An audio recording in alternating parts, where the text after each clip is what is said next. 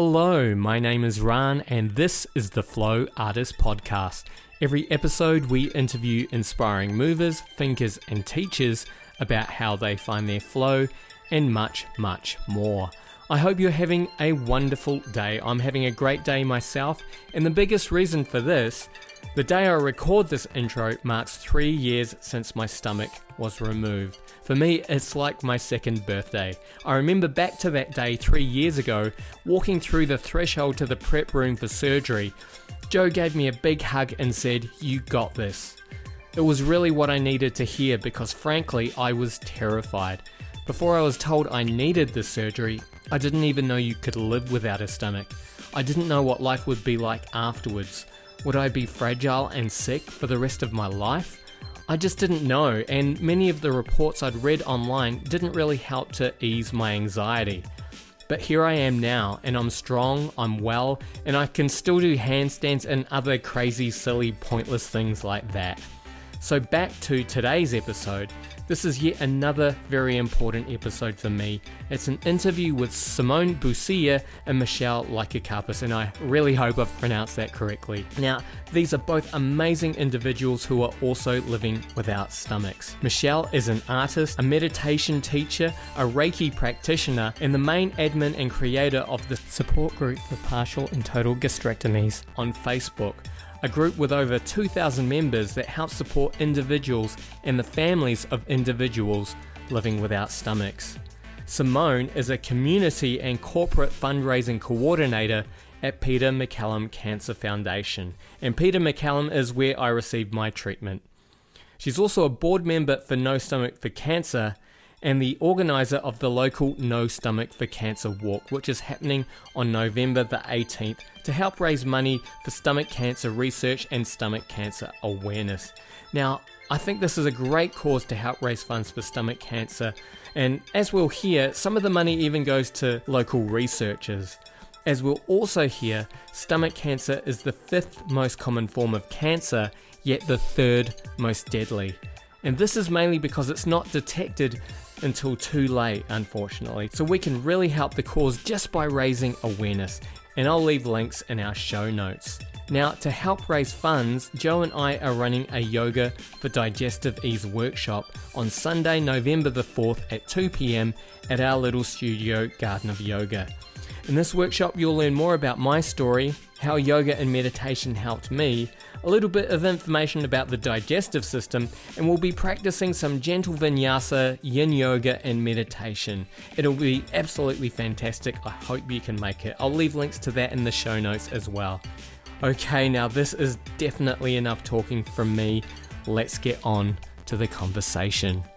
Thank you so much for meeting with us today, Simone and Michelle. I'm really glad to be able to speak with you. Could you please just start by telling us a little bit about yourselves and what you do?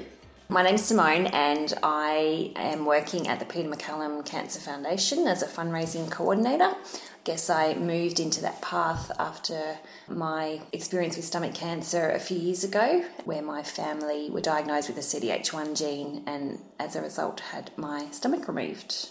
Hi, Michelle. I'm a Melbourne-based artist and I run workshops and I'm also a Reiki practitioner. And I moved into obviously concentrating more on my artwork also after I had my stomach cancer and realised that I couldn't go back and work in a full-time capacity. So I had to start exploring who I was and what I could give back to the world. And so was that because you felt like you just didn't have the energy reserves to work a full-time day, or is that because you realised that wasn't where your heart was after facing such a huge experience? Probably a little bit of both. My youngest was 3 years old and he just started 3-year-old kinder, so I was pretty much just about to start looking at going back into some type of employment when I got sick. So I'd been home for a few years, and then realised I just did not have the energy that I used to have. So that's why I started moving into what I'm doing now. Would you both like to tell us how your life has changed since your surgery?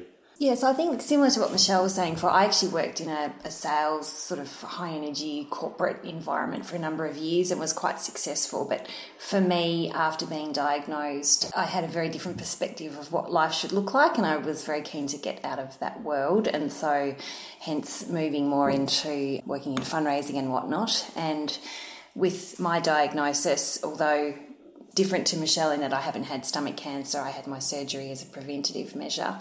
But it does give you a very different perspective in terms of life in general. So obviously there's a lot of physical changes, but also just mentally and being grateful for the little things each day. Yeah, I'm definitely a lot more conscious about what I eat and when I eat it, and my energy levels. Again, I like to use the 12-spoon theory. I don't know whether you've heard of it. Oh, it's okay. So you can Google it. It's a lady with, I think it's fibromyalgia, and she's just trying to describe to her friend how it feels for her every day. So that's a good analogy that we could use, that if you've got 12 spoons and, getting up, getting dressed, having breakfast, that might use 3 of your spoons. So you can eat a little into the following day if you need to, but you can't do that constantly, otherwise your body will just crash. So being a lot more conscious of my energy, where I put it, people I spend my time with, and obviously having to have extra preventative surgery because of my Lynch syndrome, which is one of the reasons why I feel that I got my stomach cancer. Would you mind explaining a little bit more about the Lynch? Because I actually haven't heard of that before. Okay, so Lynch syndrome is a genetic risk that it's passed down. You've got 50% chance of, obviously, my father had it. He died of bowel cancer when he was 36, and I have got a high risk of getting any type of sort of gastrointestinal cancers, but Lynch syndrome is like the umbrella where lots of other cancers fall under that. So with a lot of men, they get bowel's a big one. And ladies, what tends to happen is it affects their reproductive system and then goes into bowel.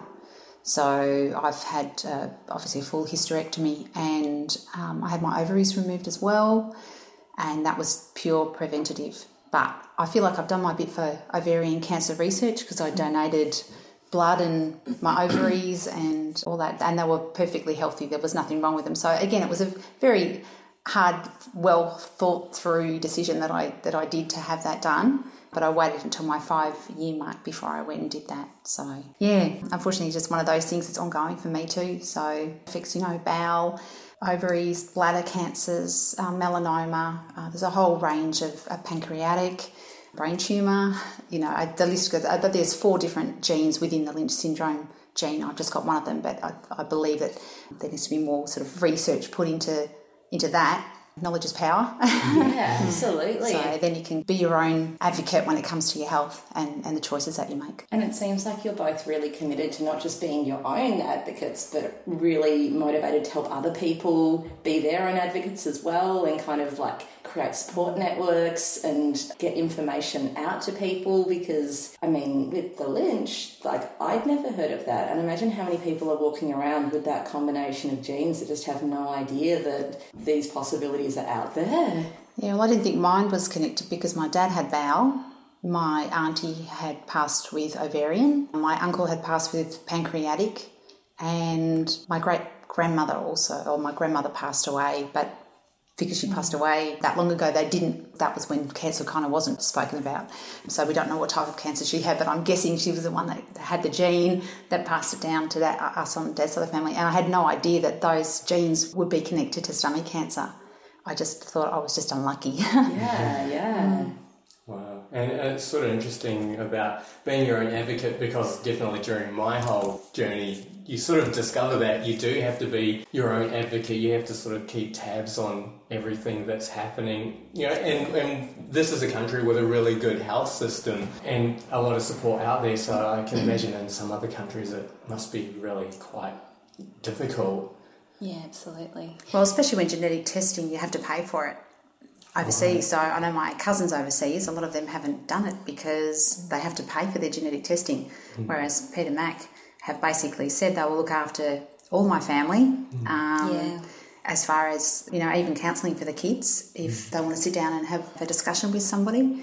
And, if you go and get tested and you test positive, then they're there as a support network. And because I've got it, they don't have to pay to get testing done. So. What I've noticed too, actually, same thing where I've pretty much from the start of my journey, I've been in association with Peter Mac, the Familial Cancer Centre, and then for my surgeries, and have never thought twice about going anywhere else. I'm connected to a lot of people in America, and a big thing for them is shopping around, so to speak, for the right surgeon and the right area to go, and if their insurance covers it and whatnot. And I think, as you're saying, we're really lucky here to not have those sort of stresses. Yeah, like the world-leading hospital is a public hospital. Right, like. exactly. That's exactly right. And it's interesting now that I work there, I can kind of connect those dots. So I work in the foundation part there where we raise money specifically for research there, but you literally do see it day in, day out, incredible work that they do. They've got over 600 researchers there, and they literally take their research to the bedside. So, we're so lucky just in this country. And that's not just Peter Mac, they collaborate with a lot of other amazing researchers as well. So. And Peter Mac was where I got my treatment as well, so I can also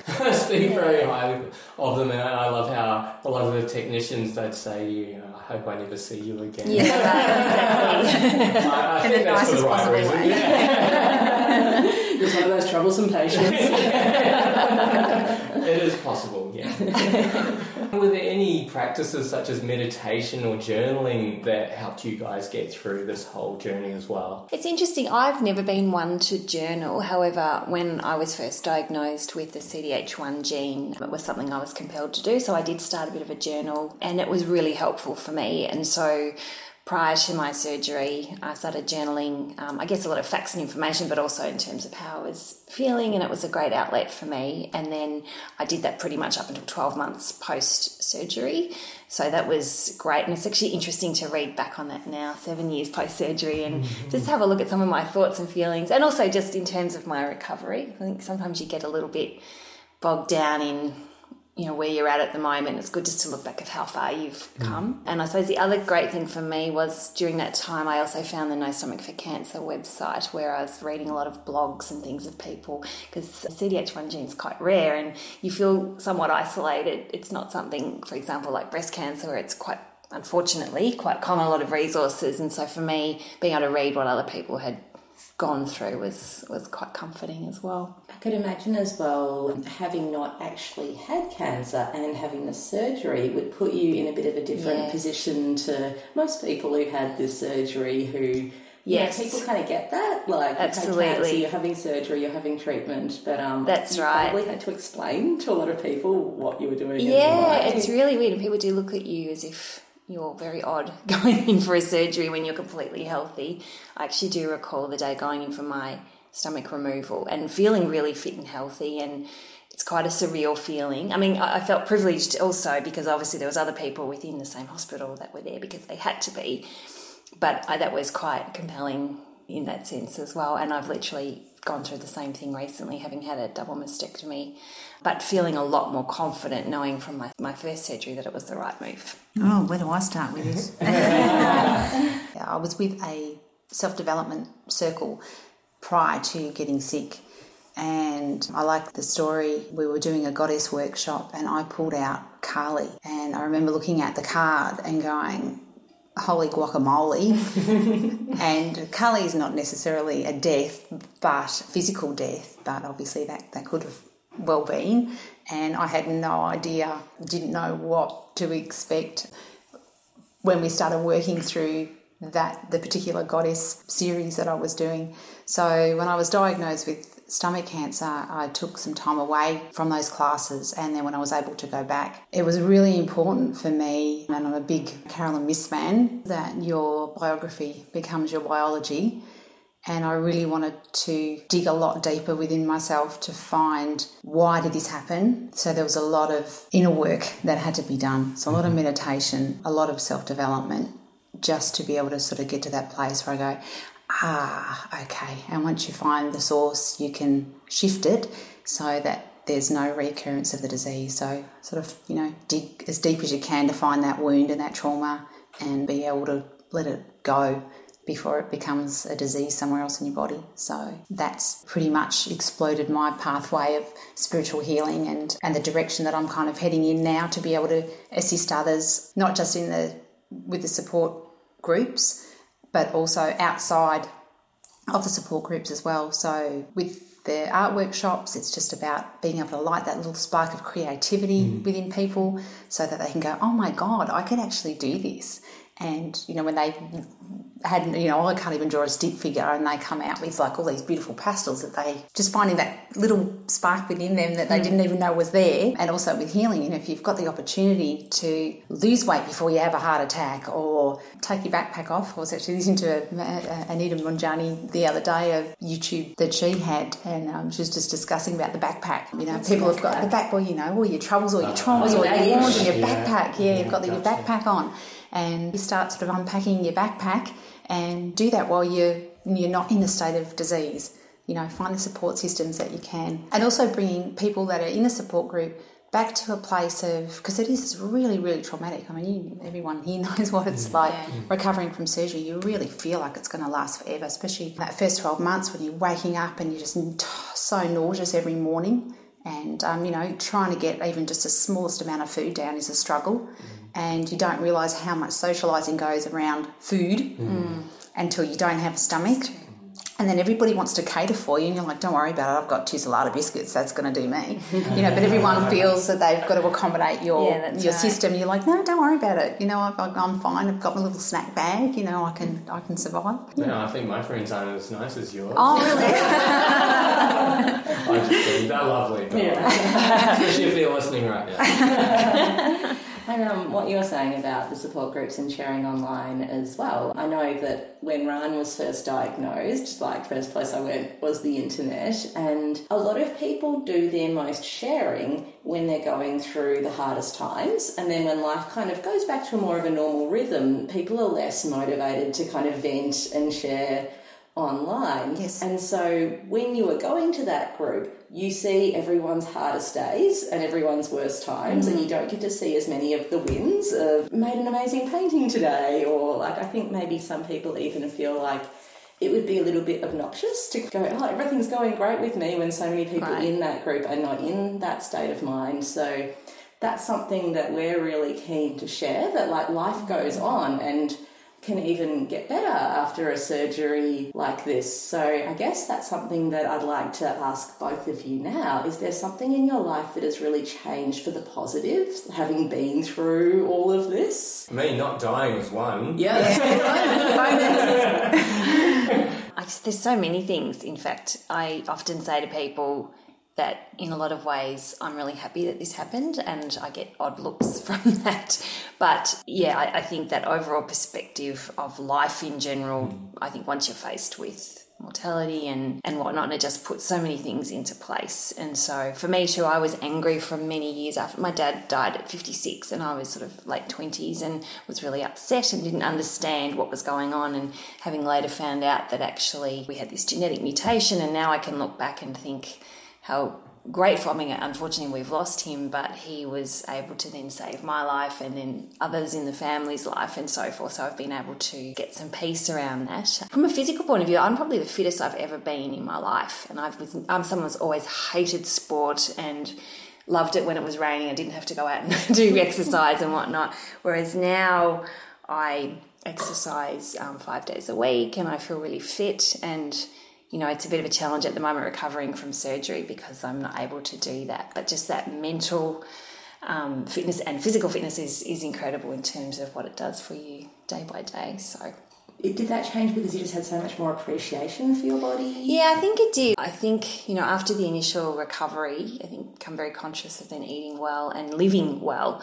And so for me, I followed the low FODMAPs food diet, which has really helped me with that type of thing. And then I was really keen as I get older, I just want to make sure that I'm the fittest and healthiest being that I can be.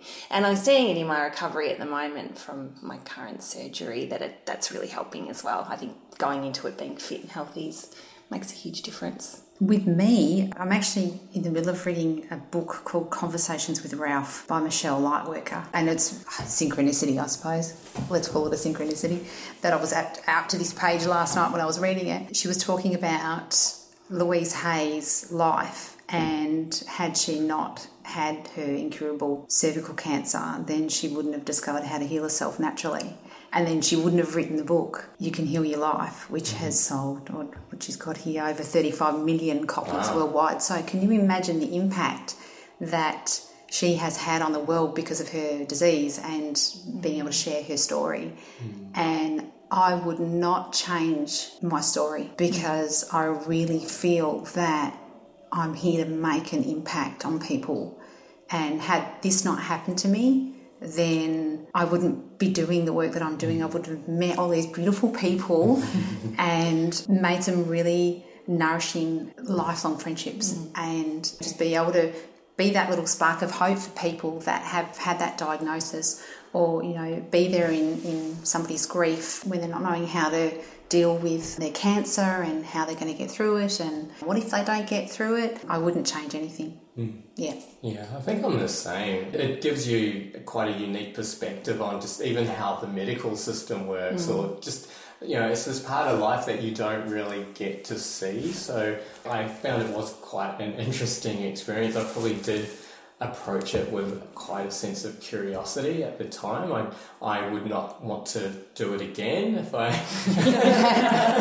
if I have the opportunity. But no, it's definitely an interesting process to go through, and I think I'm the same. I'm sort of glad that I've had this experience. You know, maybe the podcast and a lot of things I do now came out of that. Sure. So yeah, no, definitely agree there.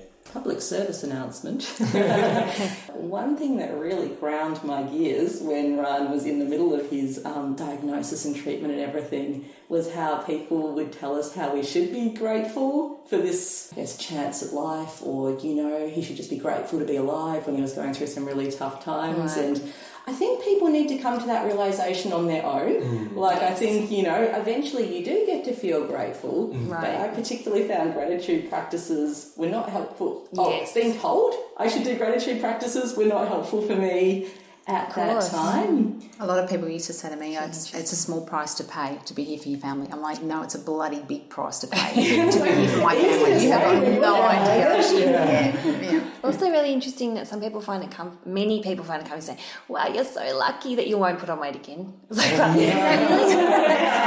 I think people feel like they have to add some sort of positivity in, wow, you're lucky, I wish I had that. And then we have that conversation. Actually, I wouldn't wish you not having stomach. Yeah, it is interesting though, isn't it? I mean, I think I was always really happy if a friend didn't know what to say to us and felt like they had to say something positive just to tell us that they loved us. Right. Like, I felt like that was always really helpful no matter what we were going through. Yeah, what can I do for you? Yeah. Just bring me food. Yeah. Or an extra pillow. Yeah. Oh, another beautiful friend got a house cleaner for us. That was really amazing. Yes, need one of those. I need one of those now. Just put it out there. What are some of the common assumptions and misconceptions people have about dealing with cancer and living without a stomach? When I was sitting in with a surgeon with my husband, and he was explaining where the tumour was and how he was going to remove it, he basically said because of the location, he was going to remove the whole of the stomach because of the issues that could have been created or the recurrence of cancer that could have happened had he removed just the top half of my stomach and left the bottom half. And obviously the first question I asked was, like, how do you live without a stomach? I'd never heard of it before. I'd heard of people having gastric bypass surgery or lap band surgery, that sort of thing. I just kind of assumed that they've still got part of their stomach there. But how do you actually physically live without a stomach? And I think that kind of flaws people sometimes. Or if you say, I don't have a stomach, it's like they don't quite comprehend what you just said. Yeah, that's right. I was like, oh, and you're like, no, I literally don't have a stomach. I'm not kidding. Like, yeah. Exactly. And then when they think it was done on purpose. Yeah, that's right. Yeah. I just go, no, because I want this like bikini bod all year round. Yeah, that's exactly right. Yeah. And then the next question is always, can you eat? How do you eat? Yeah. How do you eat? Like, no, all of a sudden you go, I want to see a video all the time. I do find people too sometimes just out of the corner of their eye watching me eat as if, wow, she's doing it, she's eating. How's that working? Amazing. I think too, from the cancer question that you asked before, again, going back to my reflection of working at Peter Mac, I think a misconception is that cancer is always a death sentence, and unfortunately it is a very common killer of people. However, what I have, fortunately found out working there as well is it's very treatable, and a lot of people do have a good diagnosis, but it is about, again, being rigorous in terms of if you're not feeling well, know your own body, get tested. Don't wait. Don't be wait. ignorant to symptoms, because there's a lot that they can do. Yeah. And don't put off getting tested because you're afraid of the answer. That's right. Yes, exactly. That's right. Because the treatment is far worse than the prevention. Yeah. And if that's already on your mind, the longer you wait, the longer you're going to be worrying about that, and that situation will potentially be getting worse. Yeah. So where your attention goes, your energy flows. So, A lot of people ask as well if Ryan has a colostomy bag. Yeah, Because same too. Yeah, I get asked Right. if I've got a bag too. I was like, no, that's the other end. Wrong tube. A misconception that I've noticed as well is people are really surprised at how healthy and well Ryan looks now, and you both look really healthy and well as well. I think even like what you're saying with the spoons, people expect you to look frail, and you might look totally normal but still have those issues of having to manage your energy really carefully and being careful about when you eat and things. So I think that sometimes from the outside it doesn't always indicate what the rest of your life looks like. Yeah, this is kind of the end result. Yeah, well, no one sees you when you're dumping, and you've got dumping syndrome, and you're laying on a couch doubled over, or right. When you've got a hangover, a chair. I mean, my family are just so used to all the noises that come out of me now that I kind of get ignored. I'm laying on the floor in pain. It's like anyone just they're just like, oh yeah, mum's just whatever. Yeah. But yeah, that kind of happens when you go out. Especially, I find that if I leave it too long in between meals, I don't know how you are, I find it really hard to get food down, so I normally have to have like a warm drink or something to kind of warm my esophagus up before I get food back in it. And often if we're out, that can be quite difficult. So you kind of chew on something, and that first mouthful that goes down, you go, oh man, this is not going to go down. I'm either going to have to go and get it out or find a drink real quick. And people don't see that because I've learned to hide it quite well. People probably think, oh yeah, that skinny chick, she's in the toilet again. But it's because I have to do what I've got to do when I'm especially out in a social environment. It is interesting. Every so often I get that, maybe I shouldn't have swallowed that so quickly. That went down like a ton of bricks. But most of the time it's fine. And often my inner pig takes over and says, I just finish it. Yeah. No, why did you do that? Yeah. Buscapan. Well, I know sometimes Ryan has this really weird sensation of feeling hungry, but at the same time being uncomfortably full. Yes, I have that too, actually. Yeah, it's really odd, isn't it? Yeah. Actually, I've never felt that hunger sensation since. It's interesting. There's varying degrees of, some people do feel hunger and others don't feel it at all. And I have to say, I felt an empty feeling, but I've never felt that ravenous. I mean, I do. That's probably one thing I really do miss, that really ravenous, hungry feeling that I used to have and wolf down a meal. Yeah, I don't feel hungry at all either. I know when I'm empty because I'm starting now this little burping, and I know that my body's empty. So I look at because I was overweight. Oh no, that's okay. Goblins of strawberry. I was overweight before I had my surgery, and I pretty much just lived to eat. But now I realise that, and I look at food so differently now. It's not it's not how much I eat now, it's what I eat. And I love really tasty foods. So if I'm going to have something, it's got to be small and tasty. A friend of mine had a good analogy. It's you've just got a little wallet now, so you're only going to put $100 notes in there. I like that. That is so right. It's interesting, the last couple of weeks I've had some lovely friends do a bit of a meal train for me because I'm recovering. But of course we've been delivered all these beautiful pastas and high carby foods, and I've just felt, because I've been doing low FODMAPs, which is very much not that, and not moving a lot, I've actually felt a bit lethargic and stodgy, so I kind of know the way I was, and I know I'll get back there. In terms of the exercise and food's a massive thing. A lot of our listeners are yoga teachers, and I'm a yoga teacher. So I'd just love to know, say you were walking into a yoga class, is there anything that you'd like the teacher just to know in advance? I guess we'll do it for you personally because it's different for everyone. You've done a lot more than me, Michelle. I've done a little bit of yoga, and I did find I got to a point where there was no problems whatsoever, but we did have that moment of going up the other way around and my head was down, and I did feel that sensation of, feeling a bit sick, or that burping thing came along, and so... Yeah, that would be something that I'd probably just... And I don't know if there's a way around that. Yeah, definitely. I mean, you're obviously quite I advanced. just was always able to invert pretty easily. Like, I don't know if our listeners want to hear this, but usually when I come back up, a little fart. A little wedding fart. It's not always little. It's like the post-handstand fart is real. It's great now with teaching as well. Yeah, maybe won't demonstrate so much. Yeah, so I really do feel like I got off luckily. Maybe the people around me not so much. So I'm curious, so what sort of exercise have you been doing? So I do a program called Body Fit Training, which I suppose is a bit like that. The 45? 45, yes, that's right. And I've actually been completely fine with that. I just mastered the independent chin-ups, which was good. Not sure I'll be doing that for a little while now, but and I've had no problem whatsoever with that. I have had a few moments if I've gone a little bit, I'll get a little bit dizzy just from overdoing it. I just need to. But I'm really lucky that I'm one of the people that can drink water easily. I can't gulp it down, but I can drink a lot of water, so I think that's really helpful for me, and I know that's probably challenging for other people that can't necessarily do that. I struggle. I put some coconut water and milk, and that tends to change the consistency of the water, and I can get that down a little bit quicker, but I avoid all cardio. 3 minutes on the trampolines, more than enough for me. And as far as yoga, when I first started, I was amazed at how I could manipulate my body.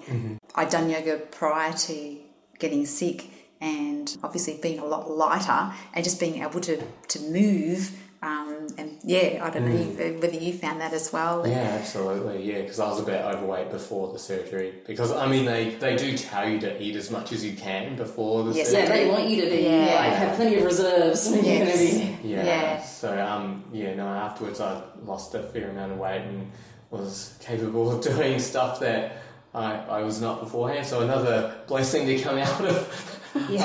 I remember I had a teacher say, "You've lost a lot of weight." You're like, I had stomach cancer. Yeah. Well, I guess I need to let them know that, not that I don't like telling people that I've had stomach cancer, but I prefer to say that I've got digestive issues, because then if you don't want to sort of go into a conversation about, how'd you get cancer, and are you really okay now? Or, conversation. It is, because then you sort of people sort of piques people's curiosity and they want to have a conversation with you. So it's more the rear end department as well. So if I've got a little bit of IBS and I need to kind of leave the room, then I need to just sort of say, look, I may discreetly need to leave the room, because unless you know people and you just let it fly. But we'll always take some deep breath. That's right. Smell the fire. And if I've had breakfast and I go off to a yoga class, and I've got to be careful about how often I sort of do your downward dogs and that sort of stuff, because it's quite, you don't want to feel nauseous and you feel that breakfast revisiting if you're upside down for too long. Yeah. So that would probably be the main things that I would speak to a yoga teacher about. I've definitely found since Ran's, whole journey, that long conversation thing, I think in the past I would feel like it was the compassionate thing to do, to get all of the information so I don't just brush off what's something that's serious. But like now I am a lot more kind of like, okay, thanks for telling me. Are there any movements that don't feel good in your body at the moment? Are you comfortable to do your own thing, or do you want me to, let me know if you want a little bit more guidance from me? And it's like, they're here to do the yoga class. Like, they've told that story so many times. Right. They don't necessarily want to unpack it all. Right. Yes, every time. Yeah. So I do find that, and I find that even when you're meeting new people, I just want them to see me as me, whereas a lot of family are sort of like, oh, how you going? And I'm like, I'm probably healthier than you. Yeah. Yeah, you don't always necessarily want to have that conversation or be identified as your cancer. because, you know, oh, she's the one that had the cancer, you know, and I don't want to be that person. I want to be that bright spark that walks into the room and go, because of that, this is what I am now. Yeah, the cancer didn't define who I was. So that's a really interesting point you raised, because I did notice during that part of the process for me, you know, a lot of the things that changed for me were just the way that people treated me.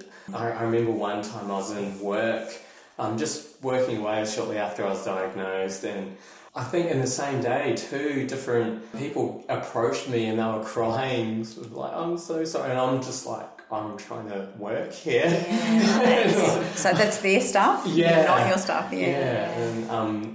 And yeah, I agree with that. You know, people sort of, oh, you know, so how are you? You know, and I was like, yeah, no, I'm good, thank you. And I think that's why people, when they see you, they're so surprised. Oh my God, you look so well. And it's because I am. Yeah. So, how common is stomach cancer as far as we know? So it's the 5th most common cancer type worldwide, and the 3rd leading cause of death. Which is quite interesting and surprises a lot of people, because unfortunately for stomach cancer, it doesn't get a lot of media coverage, unlike a lot of the other cancers.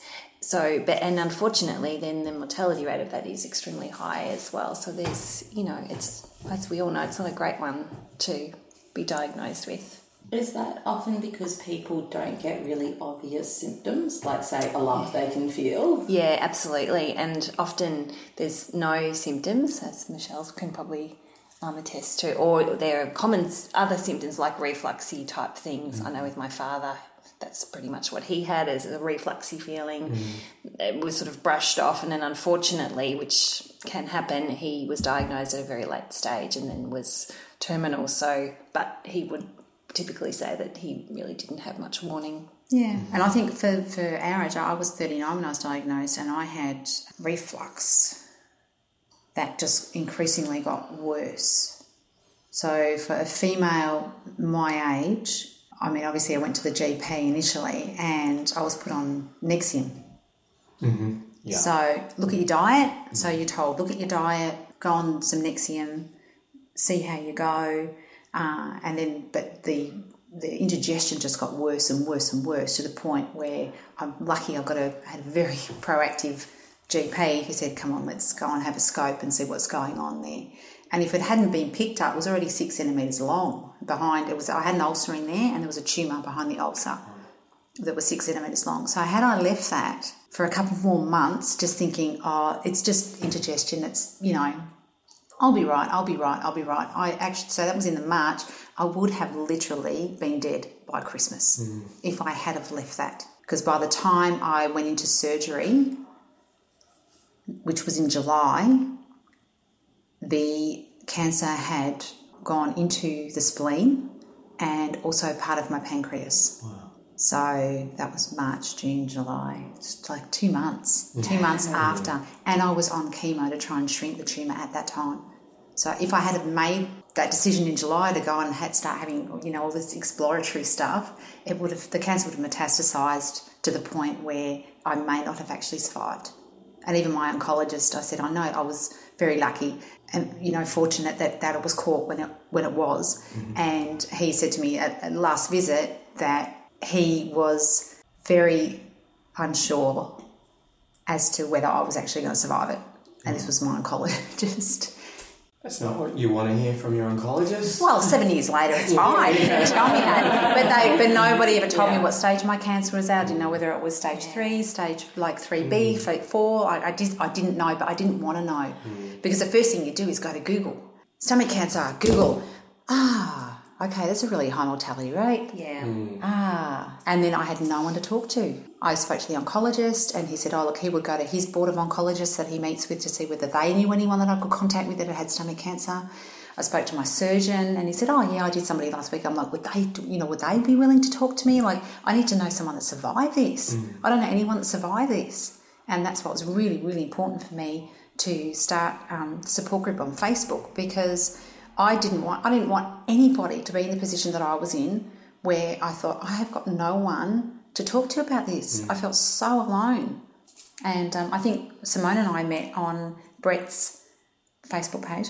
Remember Brett? He Yes, passed away, yes. but Brett was associated with No Stomach for Cancer as well, and that's how Simone and I connected. So it was through Brett's journey that I met a lot of people initially, because I went searching. I thought, oh my God, I've got to find someone that's living with this or has had the surgery and has survived. I need hope. I've got 2 little kids. I need hope. That was part of my reason for putting those videos together that you've seen. I sort of, like we've talked about before, there's people just sort of, sometimes they'll see the worst when they look online. So I just sort of wanted to be like, well, I'm doing all right. Like, Yeah, exactly. the same thing with having you guys speak as well. So, yeah, no, I'm really glad that we can do this. But yeah, I sort of remember from my journey as well, and I'm tired of using that word journey. Adventure. Evolution. Yeah. Basically, I just had stomach discomfort for a few months, and I actually went to one GP. I'd passed out. I'd woken up on the bathroom floor when I got off the toilet one time. I went to the doctor. I was freaked out, as you can imagine, and the doctor more or less said, "Oh, this is normal. This is fine." He just totally brushed it off. Yeah. Oh my gosh. Yeah, and that actually put me off going to a doctor for a while. Yeah, I was like, come to my doctor. She's really nice. Yeah, so I went to Joe's doctor, and she was absolutely lovely. Treated me for Helicobacter first, and that actually turned up positive, so I got treatment for that, but that didn't do anything. She put me through a few more tests, and they all turned out negative, so she eventually referred to me onto a gastroenterologist. He got me to have a colonoscopy and endoscopy, and that's when they found the tumour, and by then I think it was about 7 by 10 centimetres, and I was looking up words on Google like necrotising, and this is also a bit disturbing, one thing from before the surgery was that I had really foul smelling burps. I was the same. Yeah, it was like sulphur. Yeah. I farted once. I burnt once in the doctor's surgery, and my little 3-year-old was like, "Oh, geez, Mummy, your breath smells like a fart." and that was same thing. That was a big indicator for me. Yeah, right. So, Did you have an ulcer as well? It was. I think the thing was ulcerated, and Right. yeah, it was just a mess down there. So, But that is really, it is a bit scary in terms of some of the lack of knowledge that GPs have. I know in our family experience, my dad was one of 5. Dad had passed away. Another brother had stomach cancer and survived. And a third brother was feeling symptoms, went to the GP, and they brushed it off. Now, he'd already had 2 brothers. There was no alarm bells going off here. And he said, no, I'm really feeling... He wrote him a script to go and see a psychologist because he said, I'm sorry, but it's all in your head. wow. 6 months later, he was dead. Wow. And that's unacceptable, especially when there should be more exploring. In our case, we had the family history there, but I think, and I guess it is hard for GPs because a lot of people would go in with symptoms and they are just reflux, but you really do hope that they take those extra steps. Checked out. That's exactly right. So, would you like to tell us about the No Stomach for Cancer organisation and the walk that's coming up? So, as I mentioned previously, I found No Stomach for Cancer when I found out about our CDH1 diagnosis because, as we've all said, we jump on the internet and try and find things. And I found that they were a great resource. So, after my surgery, I was really keen to try and do something to help out, and I became an ambassador for them, which was setting up a walk once a year and raising some funds and awareness. And Michelle and I actually did the first walk together going back 2012 was our first walk, and we had a small group of us that walked around and raised some money. We then did that on an annual basis, and I then took on a role on their board of directors a few years after that. So what I like about No Stomach for Cancer, they are based in America, however they do support people worldwide, and their mission is to support research and unite the caring power of people worldwide affected by stomach cancer. And so what I've found quite empowering is that funds raised are actually granted out to people. Last year they actually granted somebody here at Peter Mac, which is Dr. Alex Bezutis, which was great. And we now do the walk here nationally, so we have walk hosts all around the country. This year the walk's being held on Sunday, November the 18th, and people can go and register. It's a free registration, but any donations and merchandise all goes through to No Stomach for Cancer. What does granted out mean? Does that mean that it's actually funding a research project that's happening? That's right. So researchers will put their applications in for certain projects that they're doing, and then there's a process of choosing where the funds go to. So this year, or last year, 2 research projects were chosen, and that's what they try and do annually in terms of, but obviously depending on funds coming through. So it's usually around $100,000 a year is given out in grants. Oh, that's fantastic. Yeah, it's amazing.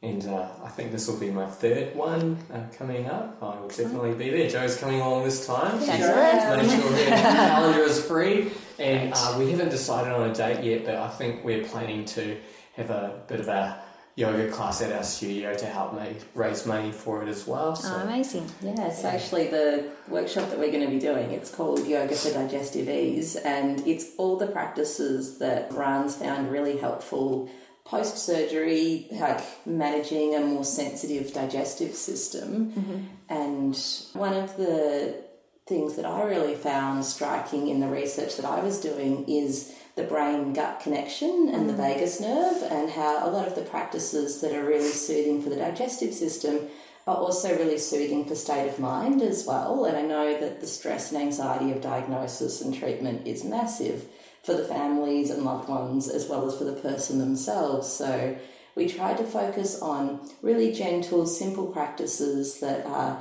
kind of help to soothe an upset digestive system, but also kind of put you into that calm, relaxed state of mind, which means that the body moves into its rest and digest response and stimulates the parasympathetic nervous system. And so they're kind of nice practices for the body as a whole for everyone. We try to keep it really simple and really accessible. Is there anything else you'd like to share? Well, you've obviously said here that the message that you'd like to share with people that have been diagnosed with cancer. Mm-hmm. I found that when you hear that news, you really need to give yourself and your immediate family time to process it before you start telling your extended friends and family. Because like you said, people at work coming up to you and kind of putting their stuff on you, especially with like your close friends and stuff, it's all like, oh, it's devastating, and it's devastating news when somebody close gets cancer, but you've almost got to hold that space for them. Even when you're in hospital, I limited the amount of visitors that I had in hospital because I thought I had tubes hanging out of me everywhere. I can't hold that space for people when they come and visit me. So I very limited how many people were actually able to come and see me in hospital. I said, look, I'll see you when I get home. Or the other thing I needed to do really, really quickly was to develop a really strong filter and learn to say no. My husband was a beautiful guard at the gate. Mm-hmm. So, if I needed to rest or I couldn't answer phone calls, then he was a person that kind of directed traffic for me. And everybody, I suppose some people find that they're in a bit of a state of helplessness, and that's uncomfortable to be in, and so they offer their gratitude, or you should be you'll be right, you'll get through this, and it's like, well, I don't actually know if I'm going to get through this, or here, read this, or go here. And just a really, really quick example, I had a good friend who directed me to a naturopath, and I rang her. And I just said, oh, look, I've been diagnosed with stomach cancer. I really would like to take a holistic approach to my healing. I'm happy to work with a naturopath. And she actually sort of brushed me off. She said, oh, are you having chemo and surgery? And I said, well, yes. She said, oh, well, I can't help you. You've already chosen the chemo pathway. Right. And and I'm really busy, so I wouldn't be able to get in to see you for and she was sort of flicking through, no ego there at all.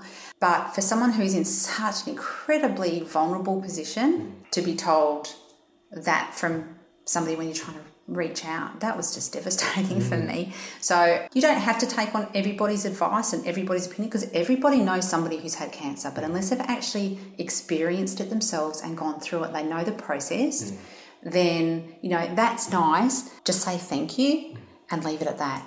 But don't take on everybody's stuff, because you are so vulnerable at that particular time that you've really got to be conscious of who you allow into your space. We found it really useful. We set up a sort of Facebook group. Yes. And that was a really good way to just sort of this is the information I have to share. Yes. If it's called, And if they want to leave the Yeah. group, they can. If it's too much for them, they can. If they want to respond, they can. Yeah, and I didn't have to sort of say the same story many times. And another thing is, it was a way for people to sort of offer help and things like that. And another thing, the amount of unsolicited advice you get is quite overwhelming. It can be. We were lucky to have a friend, Nellie, who's also a naturopath, but a good one, and she was sort of my gatekeeper, if that makes sense. So if people offered any suggestions, and there's lots of good stuff, but I think there's a lot of conspiracy theory stuff around cancer as well. And so it was really good to say to people, send this on to Nellie and she can have a look. And Yeah, great. Yeah, you do. You kind of need that buffer, don't you? Because you really need to, again, be your own advocate and you've got to do what works for you. So I believe all healing is divine. It doesn't matter where it comes from. And at the time, my oncologist said, look, I don't know about, there were certain vitamins and things that he suggested that I don't take when I was having chemo. But he said, as far as all of the other stuff, he goes, I'm not educated in that, so I don't know. So it was about sort of finding. So I went, okay, this is what I'm going to do for the time that I'm going through this. And then once I finish with the oncologist, bang, I'll go off and do my natural stuff.